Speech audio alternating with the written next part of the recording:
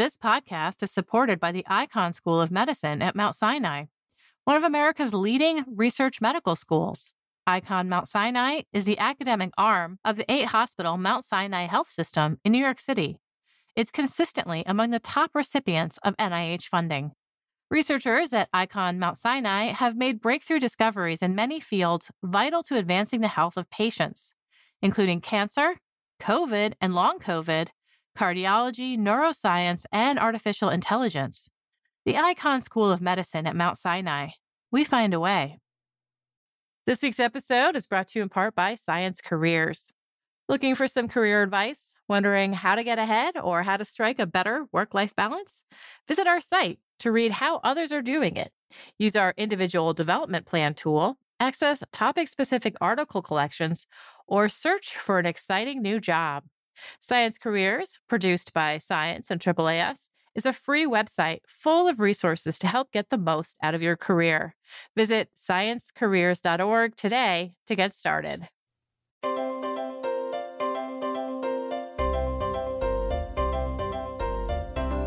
Welcome to the Science Podcast for June 8, 2018. I'm Sarah Crespi. This week, Science's books editor, Valerie Thompson, is here, and she brings a summer reading list that will have you doing everything from catching stardust to swimming with the fishes. Mira Mufaraj discusses her research into a new type of blood test that can reveal the gestational age of a fetus and help predict preterm birth. Now we have Valerie Thompson, books editor, here for Science, and she's going to talk about our summer reading list. Hi, Valerie. Hi, Sarah. These are recommendations, right? Yeah, that's kind of how I think of them when I put together the set. It's especially fun because I work with early career researchers on these reviews. And so it's kind of fun to see their enthusiasm for the books and for the topics. And I kind of try to choose books that have a little bit of adventure to them. I feel like that's kind of a key component of summer reading. Oh, for sure. And there are recommendations, but these reviews, they're honest. There's not all love in every single sentence. That's true. And I feel like you can't, in a review, like that's what you want. You don't want to mislead someone about a book. And I feel like just because there's criticism for a book also doesn't mean it's not necessarily worth reading. And right. So I think for a couple of these, they're either like a provocative topic or have like a very interesting take on a topic. And just because you may not agree with the author doesn't mean that it's not worth talking about in our pages. And you ended up with 3 books about the water. I would argue that they're all like a little bit, they're all kind of focused on different parts of the water. I thought maybe you were, hinting at beach reads, and any one of these would probably be suitable for that. That's definitely true. Which one should we talk about of the watery books? Let's talk about Eye of the Shoal. So Eye of the Shoal is written by marine biologist Helen Scales. We've reviewed her books in the past, and they're always delightful. And so this book looks at all things fish. So she asks questions that all of us might have if we think about fish, but never thought to ask. So how do shoaling fish avoid bumping into each other? And how do they avoid getting caught by predators? And how do thousands of fish species all live together in crowded places? And what do they do when the water dries up? On top of that, she kind of layers this cultural element where she talks about how fish have been part of our cultural ethos for so long. Apparently in 16th century Iceland, there was this believed to be this flaming golden flounder. And if you caught it, it would protect you against evil spirits and ghosts. But the only way to catch it was to use gold as bait and wear a pair of gloves made of human skin. Oh. So up to you, I guess, which one is preferable. But I think in the way she weaves in those stories into the science makes it more interesting and gives us more of a hold on this world, which is otherwise kind of alien to us. Very cool. One more fun romp through history, is Finding Einstein's Brain. I read the review and now I can't remember. Einstein's brain isn't actually missing, is it? So Einstein's brain is not currently missing, but there was this period of time, I think it was 60 years, in between when his brain was extracted after his death and when the first studies just started coming out on it. And so it's an interesting story of like what happened to his brain in the meantime. What I really liked about this book is that it's kind of uses Einstein's brain as a way to talk more about what we can infer from neuroanatomy, which is not as much as we would like, especially in terms of intelligence. while Einstein did have some unique aspects to his neuroanatomy, I think that he had an extra gyri in his right frontal lobe, one more than is typically found in humans. The book itself is talking about the limitations of trying to pin down intelligence in someone's neuroanatomy. And I think one of the interesting things, too, was that apparently Einstein's brain weighed a little less than was expected for someone his age. But of course, like that's something that we know now is, the size of your brain has very little to do with your intelligence. And so it's not entirely unexpected, just kind of unusual, I guess. Okay, one more, and then I'll let you go. Let's talk about comets. And this is a book about comets by a geologist. Yeah, so that's right. So Natalie Starkey, actually, her background is in geochemistry, and now she works as a professional science writer. So her book is called Catching Stardust, and it's looking at how we can look at these celestial bodies and what we can learn about the origins of our solar system from them. So she talks a little bit about meteorites. So meteorites are the debris that's left over from asteroids after they travel through our atmosphere. And those are obviously very easy for us to study because they show up right on our doorstep, basically. We don't have to go anywhere to study them. What we can't learn from meteorites is things about some of the original asteroids' properties. We don't know like how fluffy it is, which basically means like the density of the comet compared to its volume. And we don't know anything about its ice content. And so to do that, we actually have to travel to space. And part of the book talks about the recent European Rosetta mission. So the European Rosetta mission orbited this comet called 67P, and they were able to extract a lot of data from the comet that we normally wouldn't be able to. It's one of the first times this mission is being talked about in book form. I do want to go back to some of the more controversial books on this list. Let's talk physics controversy. So one of the books that we're reviewing, I think, is going to be especially controversial in the physics community. The book is called Lost in Math, and it is the debut book written by Sabine Hassenfelder, who will be familiar to theoretical physicists for her blog Back Reaction. My impression is that she's kind of a provocateur in this community, but I think a lot of what she has to say is warranted. I mean, there's this kind of crisis going on, is my impression, in this community, where high-energy physicists have relied on these theoretical guiding principles to develop new models. But when they're being tested in the Large Hadron Collider, they're just not being verified. And so there kind of is this crisis. And my impression is that the criticism that she often gets is that she's not offering a better solution. But it's not fair to say solve physics if you don't like the way we're solving physics. Well, I think it is. I mean, I think it's okay to point out that there is a problem. Yeah. And she does try to engage with the types of questions that we're asking are in many ways philosophical. So perhaps we need to engage more with philosophers, and maybe that's where we can think about moving. That said, I do expect this book will be controversial. She herself expects it, but I think a lot of people will be talking about it for that reason. All right, Valerie, I know there's a few we didn't get to mention, so people should check it out on the Books blog, which is Googleable at Books et al. From Science. Thanks for coming on the show. You're welcome. Valerie Thompson is the books editor for Science. You can read the reviews on Books et al. And in the magazine. Stay tuned for an interview with Mira Mufaraj on a blood test that can estimate gestational age and predict risk of preterm delivery. This episode is brought to you in part by KiwiCo. KiwiCo creates hands-on projects for kids that make learning about science, technology, engineering, art, and math fun.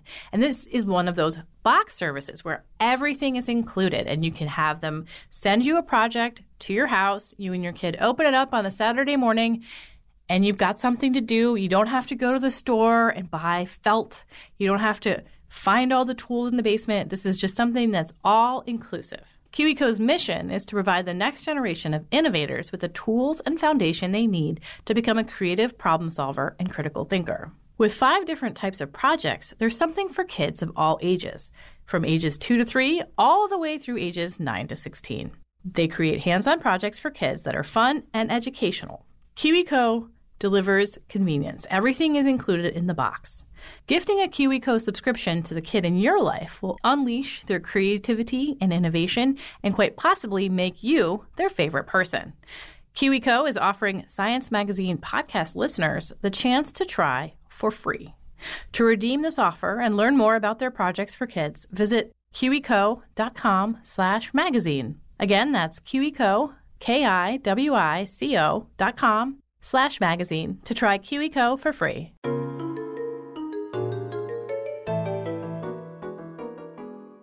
The current way that we tell the gestational age of a fetus, and that's how long a fetus has been developed, how long it's been in there, a human fetus, is by looking at it, by using ultrasound to view the developing fetus. And this is an expensive method. There are a couple drawbacks to it. And now researchers have come up with a blood test that may do as good a job or maybe as better a job.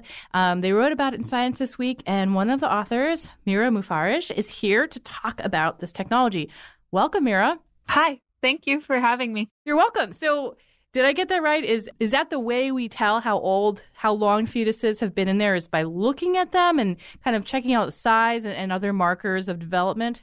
Yeah, ultrasound basically looks at what they call crown to rump length, which is just how long the developing fetus is. And during the first trimester, there's an assumption of a constant growth rate. So based on how long that length is, we can determine how developed the fetus is currently, or an estimation of that. And why is it important to know what developmental stage, what week of a pregnancy you're looking at? So in order to be able to tell if everything's going correctly in a pregnancy, we would want to understand how far along a pregnancy is, since that defines certain developmental milestones. So you can think of gestational age as basically a proxy for us being able to measure how fetal development is going. Okay, so in this study, which is a pilot study, so it's not ready to roll out to the masses, but you used measurements of cell-free RNA in the blood of pregnant women to estimate gestational age. Why don't you start with, what is cell-free RNA? So cell-free RNA is just RNA that we find free floating in the plasma of blood. So that just means the liquid component of blood.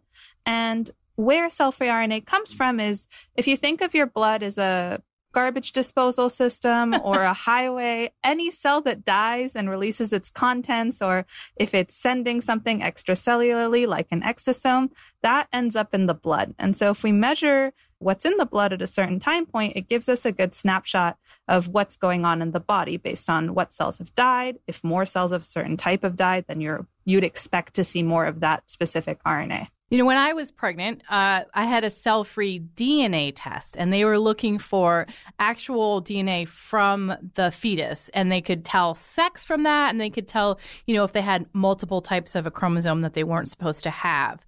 Is this similar? Is this RNA that you're sourcing from the fetus, or is it from the pregnant woman? Right now, the test we have developed looks at just total RNA. We suspect that some of it comes from the fetus because, for instance, if we look at placental RNA, it goes up and then after delivery drops back down to a baseline of 0. So that's clearly pregnancy associated. And you can think of RNA as looking at the dynamics of pregnancy, whereas DNA looks at constants during pregnancy, like if the fetus has an abnormality in chromosome count. Okay, so DNA is clearly identified or linked to the fetus, but in this case, RNA is more about what the mother's body is doing as pregnancy is supported and continued, and you can see markers of that correspond to gestational age? So the markers that we find actually that correspond to gestational age are placental-specific RNA transcripts. So there are maternal and fetal cells in the placenta. Okay, so you're kind of detecting both at the same time.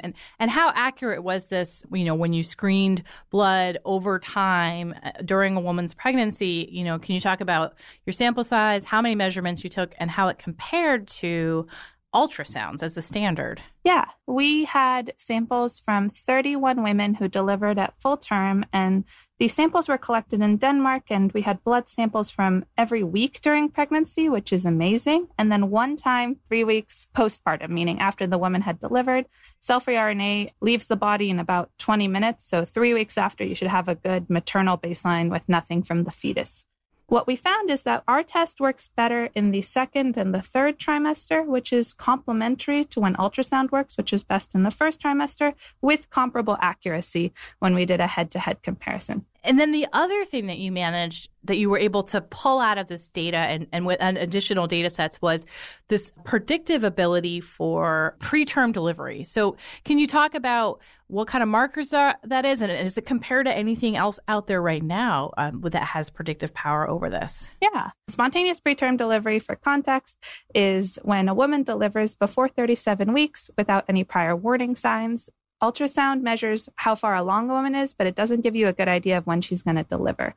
And so it's the leading cause of infant death. And currently, what we know about spontaneous preterm delivery is that, well, we don't know its causes. And what we do know is that if you're an African-American woman or a woman who gets pregnant when she's older, you're at a higher risk in general, but not that you will deliver for this specific pregnancy preterm. The current tests on the market, they're very good at predicting if you won't deliver preterm. They are not good at predicting if you will deliver preterm, which is encouraging. But if you want treatment, then you would also want to be able to figure out if you are going to deliver, not just if you're not. Yeah, I see what you're saying. Were you looking at the same markers for preterm risk, the same cell-free RNA, or were you looking at a different set when you were looking for preterm delivery risk? So the gene set we developed here is completely separate.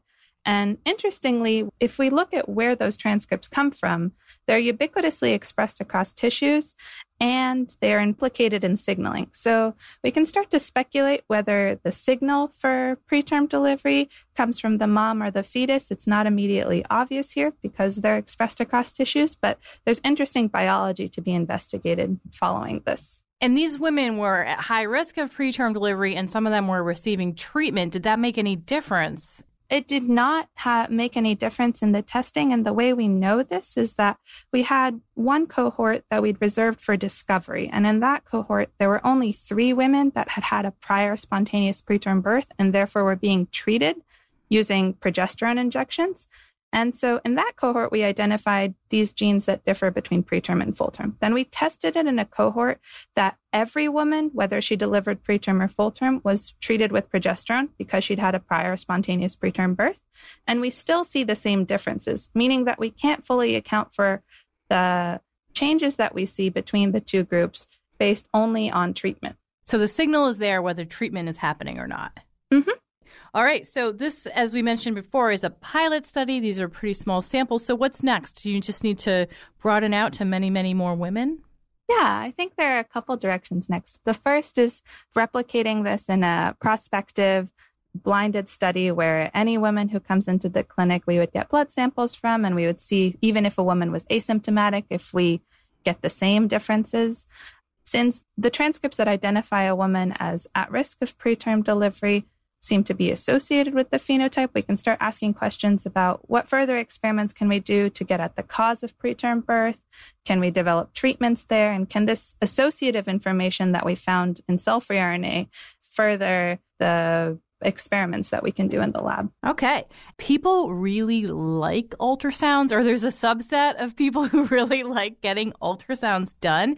Do you think that if this takes off, we're going to see kind of a decline in that? I think that this technology is both complementary and a substitute for ultrasound, depending on its use case. So in the developed world, we can imagine that it'd be complementary to ultrasound in the first trimester. And if a woman wants to get more ultrasound done later, that provides certain information, but this provides even richer information about the risks that she might encounter. And hopefully, as we further develop this, not only risk of spontaneous preterm delivery, but risks of things like gestational diabetes or other congenital defects in utero. But in the case where a woman doesn't have access to ultrasound, then this can serve as a comparable substitute for ultrasound. Okay, Mira, thank you so much. Thank you. Mira Mufaraj is a graduate student in the bioengineering department of the School of Medicine and Engineering at Stanford University. And that concludes this edition of the Science Podcast. If you have any comments or suggestions for the show, write to us at sciencepodcast@aaas.org. You can subscribe to the show on iTunes, Stitcher, many other places, or you can listen to us on the Science site, where you can also read about the research and news stories discussed in each episode. That's sciencemag.org/podcast. The show was produced by Sarah Crespi and edited by Podigy. Jeffrey Cook composed the music. On behalf of Science Magazine and its publisher, AAAS, thanks for joining us.